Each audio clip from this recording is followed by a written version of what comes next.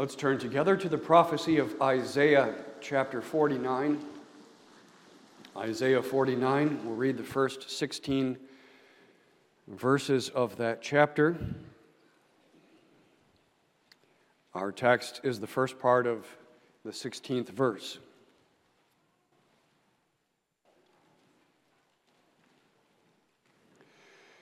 Isaiah chapter 49, verse 1. Listen, O isles, unto me, and hearken, ye people from far. The Lord hath called me from the womb. From the bowels of my mother hath he made mention of my name.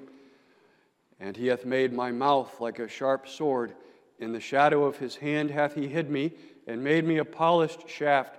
In his quiver hath he hid me, and said unto me, Thou art my servant, O Israel, in whom I will be glorified. Then I said, I have labored in vain. I have spent my strength for naught, and in vain.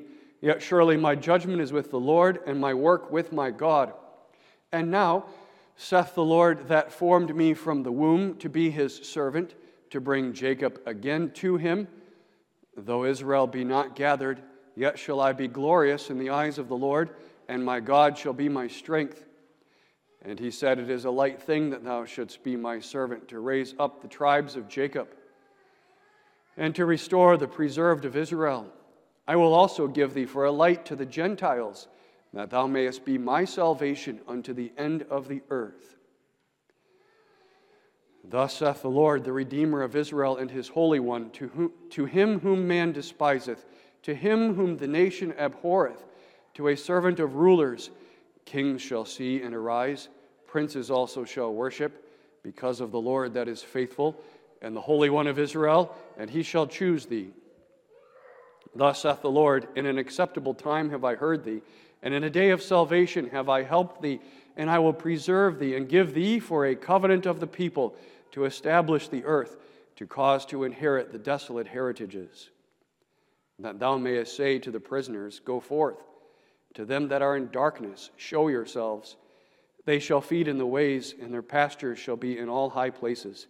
They shall not hunger nor thirst, neither shall the heat nor sun smite them. For he that hath mercy on them shall lead them, even by the springs of water shall he guide them. And I will make all my mountains a way, and my highways shall be exalted. Behold, these shall come from far, and lo, these from the north and from the west, and these from the land of Sinim. Sing, O heavens, and be joyful, O earth, and break forth into singing, O mountains.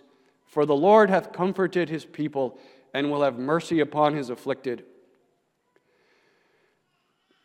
But Zion said, The Lord hath forsaken me, and my Lord hath forgotten me.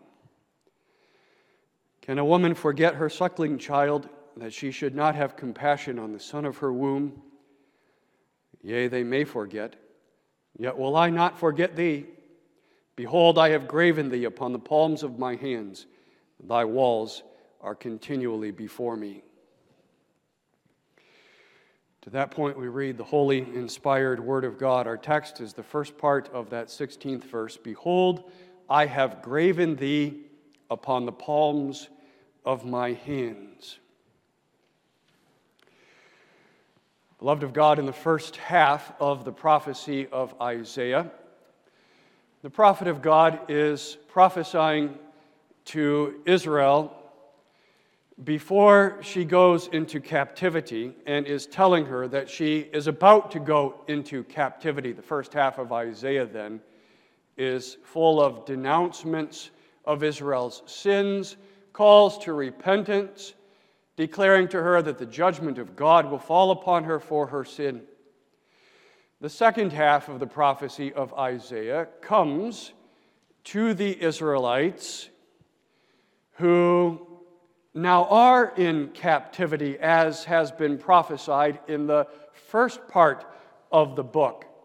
And the second half of the prophecy of Isaiah now brings comfort to the broken-hearted, contrite, repentant Israelites who are in captivity. There are promises concerning their return from captivity, and even a comfort that goes beyond that, looking all the way ahead to the first coming of Jesus Christ, the Messiah, shall bring you the great comfort, and even farther, to the second coming of Jesus Christ, and the comfort for God's church in the consummation of the kingdom. The second half of Isaiah, in which our text is found, is one of the most glorious and comforting sections of all the Bible. And this, our text for this morning, has always been recognized by the church as one of the most marvelous, even out of that portion of this book. It is a word of comfort that is addressed to Zion, that is, to the church. To the church as a whole, organically speaking, all of God's own together in the body of Jesus Christ. And it is a word spoken, therefore, to each individual true child of God who makes up that church and who is repentant for his sins, trusting in the Lord Jesus Christ. Therefore, in the way of you and I coming this morning, humbled in a week of self-examination at our own sins, contrite, repentant, seeking the Savior, this word is for you personally. Let's hear it this morning and see it also signified and sealed in the sacrament. And let's take it up under the theme, Graven upon the palms of God's hands. We'll notice first the necessary comfort, second, the glorious picture, and third, the sound basis. In Isaiah chapter 49, it seems that Israel cannot be comforted. The first part of this chapter has the prophet of God giving to Israel one of the grandest, most glorious messages that could possibly be given to her. A message that ought to bring the greatest comfort to God's people. The first 13 verses that we read this morning of Isaiah 49 are all about the coming of the Messiah and the work that he will accomplish when he does come. Verse 1, the Messiah will come and will be called by Jehovah from the womb. Verse 2, he will come and will speak God's own words. Verse 3, he's going to magnify who God is before the face of God's people. Verse 5, the effect of his work is going to be that he calls Jacob back to God. Verses 5 and 6, not only Jacob, but the Gentiles too will be brought in to the kingdom of God from afar. Verse 7, he is God's chosen one. He will in himself be God's covenant amongst us. He's God and man together, close, united. And verses 10 through 12 show us that the Messiah will reveal to us the mercy of God and will bring to us the mercy of God. And the prophet is so full himself of this message that he's privileged to declare to the church that these first 13 verses of the chapter rise in this crescendo until you get to verse 13 and the prophet can't contain himself and he calls all the creation to sing about what he is declaring. Sing, O heavens, and be joyful, O earth. Break forth into singing, O mountains. For the Lord hath comforted his people. He will have mercy upon his afflicted. Rejoice, everything, everywhere, because the Messiah is coming and he's bringing the mercy of God. And the contrast couldn't be greater with the next verse, verse 14.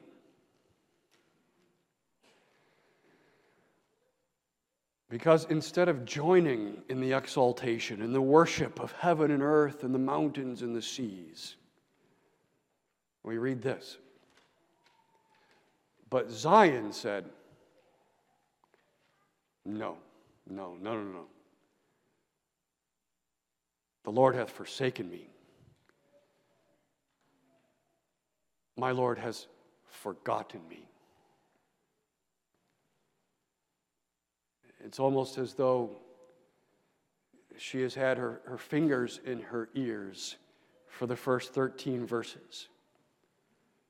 Because the whole point of those verses is that God has not forsaken her, that He has not forgotten her. But she will not hear it. She will not embrace it. She is in the throes of despair, a kind of spiritual depression that holds her.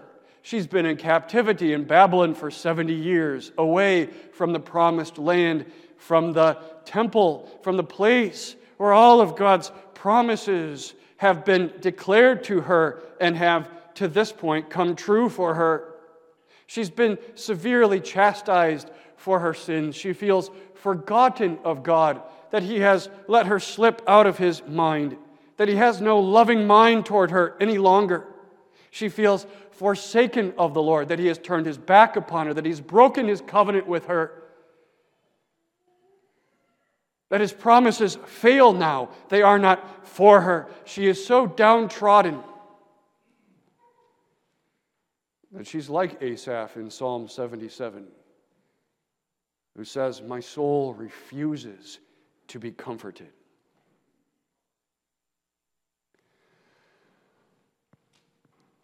I wonder if there's anybody who is like that here this morning, or watching on the internet.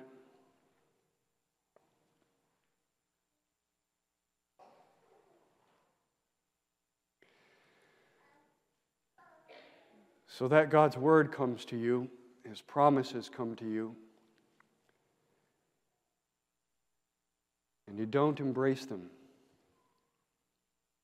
It's not right, of course, to stop your ears to the word and promises of God, but sometimes faith can be so weak, its fire can burn so dim that we hear them, and it's like they come here and then drop. It's not for me.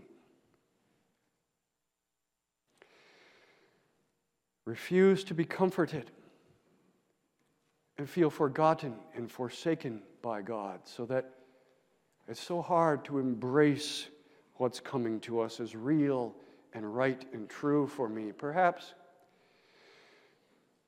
child of God, you, like David, take a look into the vast reaches of the universe and see how massive this universe is, and think about yourself and say, of course He wouldn't remember me. What am I in the middle of this vast universe? To even call me a speck of dust in this universe is really a ratio that's too great. I'm less than a pinprick in this vast universe, and to think that this God who has made all things has some special care for me, that He thinks about me, that He's interested in my life, that He has a covenant with me, that He walks with me, has a relationship with me, that He knows me and has a care for my existence at all, that it's hard for me to grasp, to even make sense of. And then even on this planet, there's 8 billion people on this planet. And to think that I, this tiny little person who means hardly anything on this planet, would have some special place in the mind of God. No. I'm alone. I am forgotten by Him, overlooked by Him. Why wouldn't I be? Or perhaps you have a full sight of your own sinfulness. Faithfully, you have examined yourself in this week gone by in preparation for the supper of our Lord, and you see your rebellions besides, and maybe it's the combination of these two things, that I'm less than a speck of dust in this universe, and yet this tiny little less than a speck of dust is also rebellious against this God. And I'm regenerated, and I know better, and yet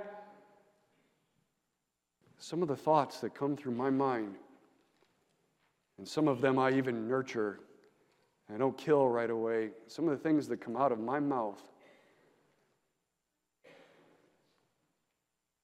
Maybe there was a time when he took thought of me, when he cared for me, but not now. How could it be that I am still so sinful after all this time, that he would not forsake me, that he would not forget me? I cannot be convinced that he would be mindful of me, that he would show mercy to me yet. Perhaps there are those who come who are swimming and have been swimming for some time in the deep waters of trials in their life. Maybe in combination with the other two things. And the thought of these trials that are upon me becomes so great that you wonder, I can't possibly be in the mind of God in a way that's loving. Has he not forsaken me? Is not my experience in this life evidence that he has forsaken me? Perhaps you are aware of the fact that something in your life is a direct chastisement for some sin in your life, and you know it beyond the shadow of a doubt. I know that this thing is happening is because he's chastening me for this way of sin in which I have been walking. Or perhaps not. Perhaps it's simply the fact that he is giving you trials in your life, that he's leading you through a particularly dark valley, as he does at times in his people's lives. Perhaps it's a trial that does not seem to go away. There is little prospect in front of you of it ever going away. And perhaps there is pain in your life that is there and it's still there, and you wake up tomorrow and it's still there, and you cry out to the Lord, take this away, but he doesn't take it away, and there it still is, and the burden that is upon you. Maybe there's pains of the body, of the soul, or of the mind that are so deep and so heavy. The child of God will not be convinced. No, he has forsaken me. He is not near to me. He has forgotten me. He has separated me from himself and turned his back upon me. What other explanation could there be for this? Like the disciples in Mark chapter 4, there are times when the storms that are raging in our life are of such magnitude. It's like the waves are coming in to the boat, and the boat is sinking farther and farther. And you say to yourself, how can I stay afloat in the midst of this difficulty and struggle? And amid all the worries and cares and fears, you cry out to the Christ, but he's in the hinder part of the ship, asleep as though he does not care. And so you say, Master, carest thou not that we perish? He has forgotten me. His mind is on other things. He's forsaken me. He's turned his back upon me. Does he not see me in this? Does he not care? And he does nothing.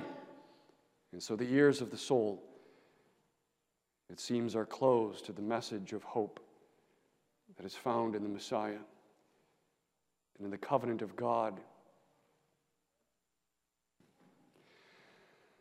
It's very striking that in Isaiah 49, God's response to his people's despair, sinful though it is, his response is not to rebuke them. Not now. As the good shepherd of his sheep, he's not going to break the bruised reed. He's not going to quench the smoking flax.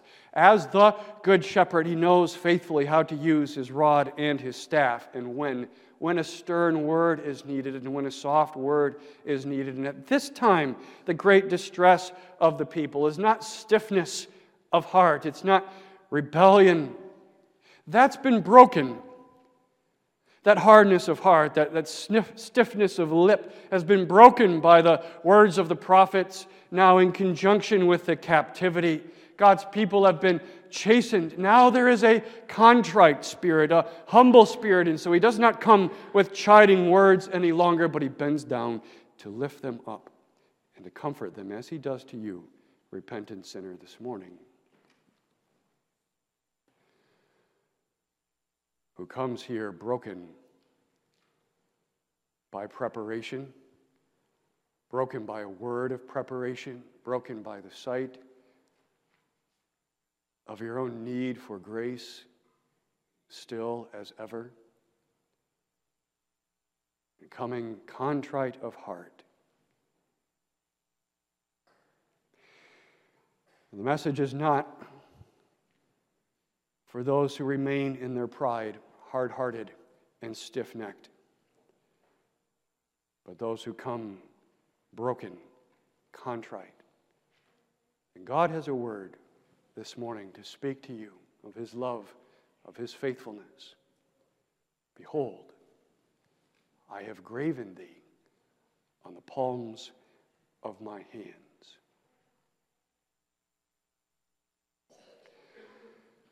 It's an anthropomorphism, of course. That is, it's a kind of thing where God speaks of Himself as though He has human characteristics and does so in order to get the point across to us.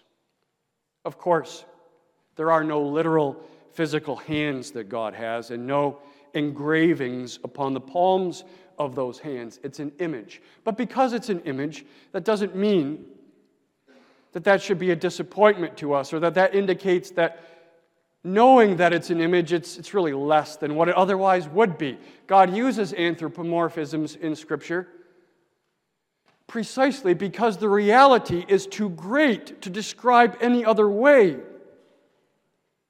The image is to tell us something that really cannot be told. And by His grace, through this image, we can gain a sense of this great reality being pictured. As we do so, there are 4 great comforts that God would have us derive from this picture. Behold, I have graven thee upon the palms of my hands. The first one, and the chief and main one, is that this image communicates to us permanent remembrance, God's permanent remembrance of His people. Zion is graven on the palms of God's hands. Zion is not graven upon the bottom of God's foot, where she can't be seen and therefore remembered, but upon the palms of His hands, so that Zion is ever before His eyes, so that He sees her, remembers her, does not forget her. We still do this, don't we? Sometimes when you want to remember something, you'll write a note to yourself on the palm of your hand. Why do you do that? Because our hands are always in front of our eyes. We see the palms of our hands, and so we remember and we don't forget. That's what the text is saying to us.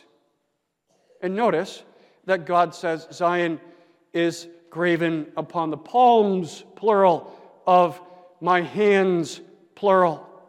It may be, of course, that we write something on one palm,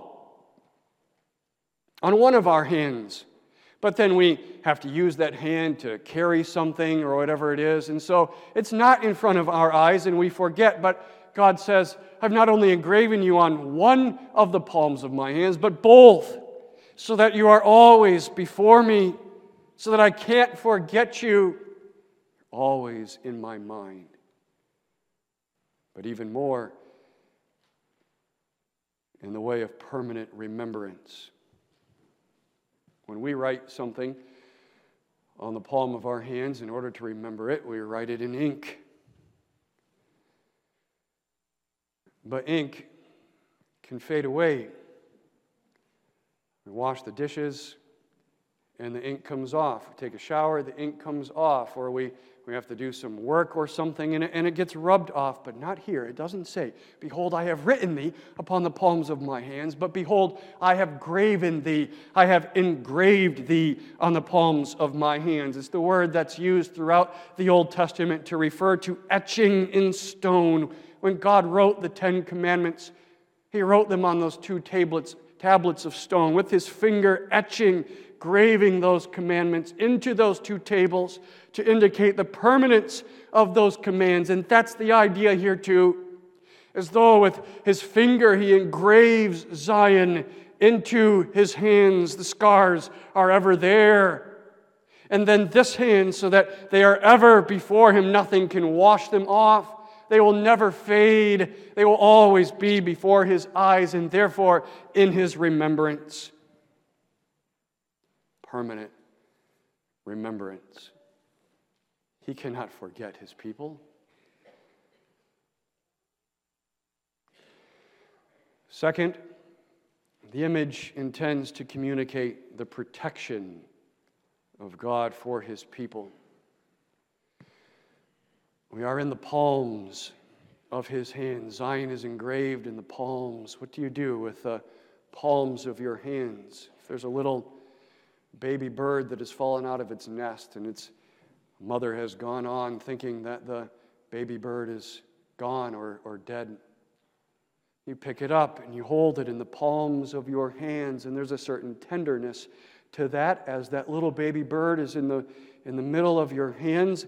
And at the same time, there is this notion of protection. These hands are around this little bird, protecting it. And that's the idea here, too, that God's people and the tenderness of his love for them are in the palms of his hands, and his mighty, mighty, mighty strong hands and arms are around them, protecting them, keeping them, and no one is able to pluck them out of our Father's hands. He does not forsake them. Third, this image illustrates the truth that all of the purposes of God are for his people. A permanent remembrance of his people. The sovereign protection of his people. His purposes are all for his people. The hands are the instruments of action, right? The purpose of the mind is carried out then by the hands. And these hands in the text are God's hands. They are the instrument of God's sovereign purposes. These are the hands that have formed man himself and have carried out God's decree. They are the instrument of providence.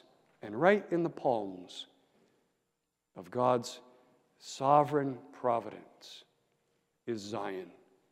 So that the point is that those hands and all that they do, they're doing what is for the good of Zion. They're carrying out what they're carrying out for Zion, who is engraved in the palms of those hands. All things in this world, all things in this life are working for the good of his people. Even that trial that has you in such despair, even that struggle in your life, even that battle where you have cried out to God, take this away from me, and he doesn't, so that you wonder if he remembers you. Oh, he remembers you. This too is working in his sovereign purpose to bring you to himself.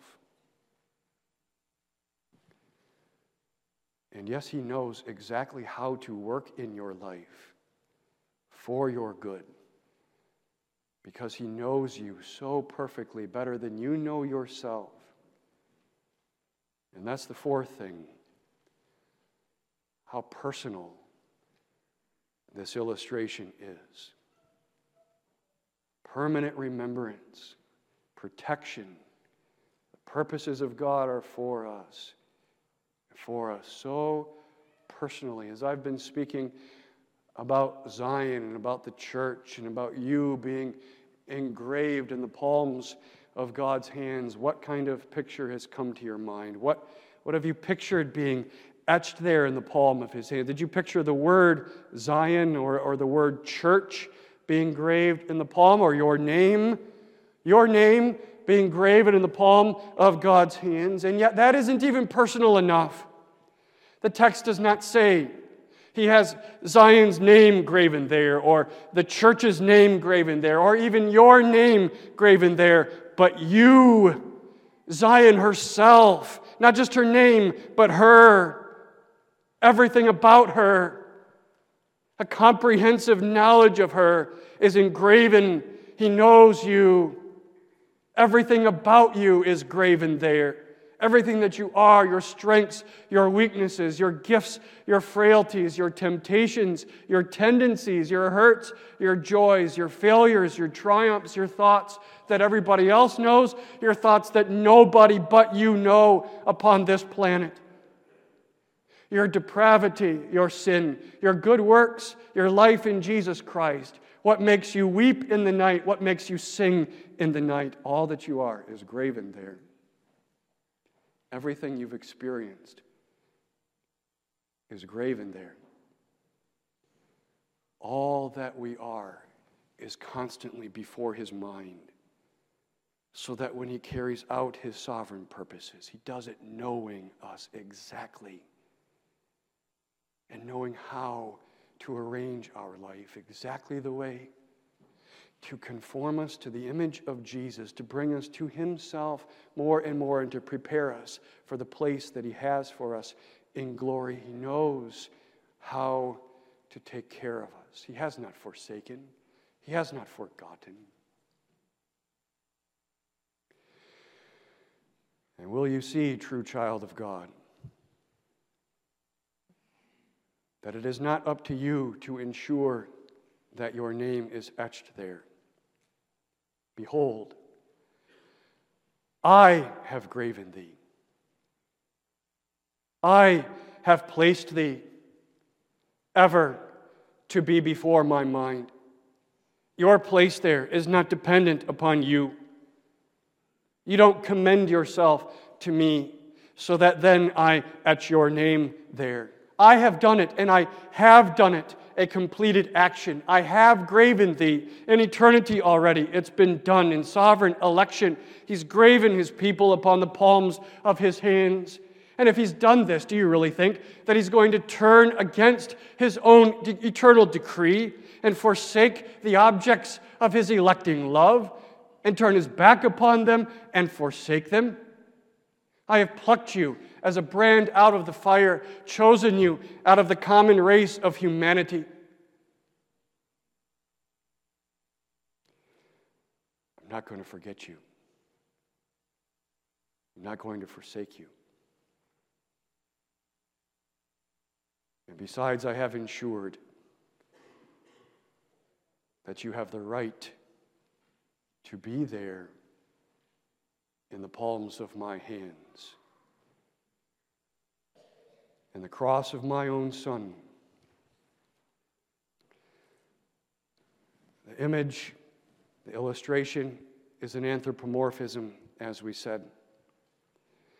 There are no literal hands and literal palms in which Zion is engraved.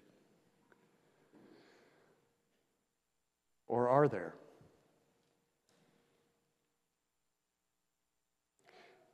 Take a look at the palms of the hands of God made flesh. What is etched there? But the wounds of the Messiah of God prophesied in the first 13 verses of this chapter. And are you not the reason for those wounds in the palms of His hands? So that to look at those wounds is to look at you and to remember you for whom He has taken them, the one whose actual physical engraved hands are ever opened before the face of His Father, and upon which His Father gazes,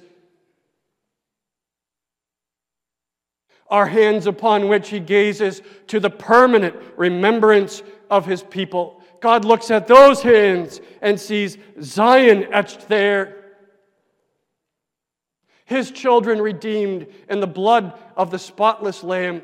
These are the graven hands of the one whose body was broken, whose blood was shed to bear your sins and mine once and for all. These are the graven hands of the one who cried out, forsaken of God, as it felt to him forgotten of God, so that you and I, poor sinners though we are, might never be forsaken and forgotten by Him.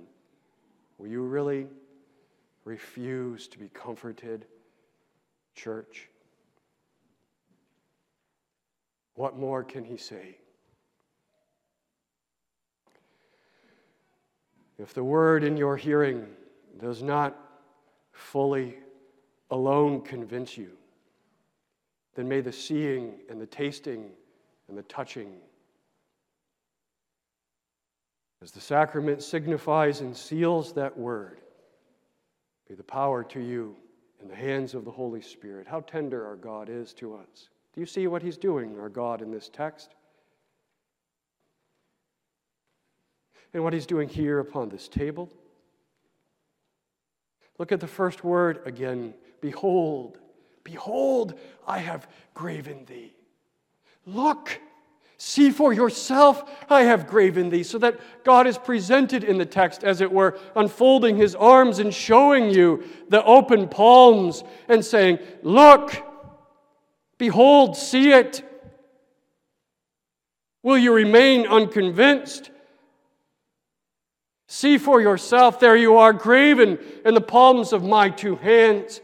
Well, then you see him doing this in the supper of the Lord this morning.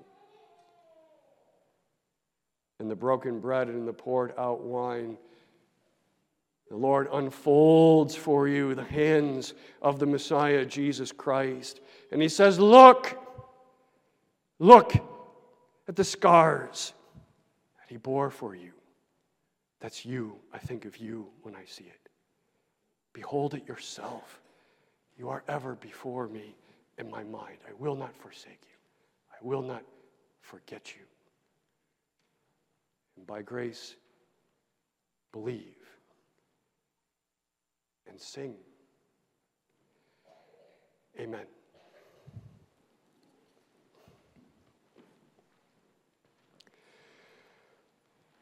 Father, strengthen our faith. And strengthen it now by this holy meal, we pray. In Jesus' name, amen.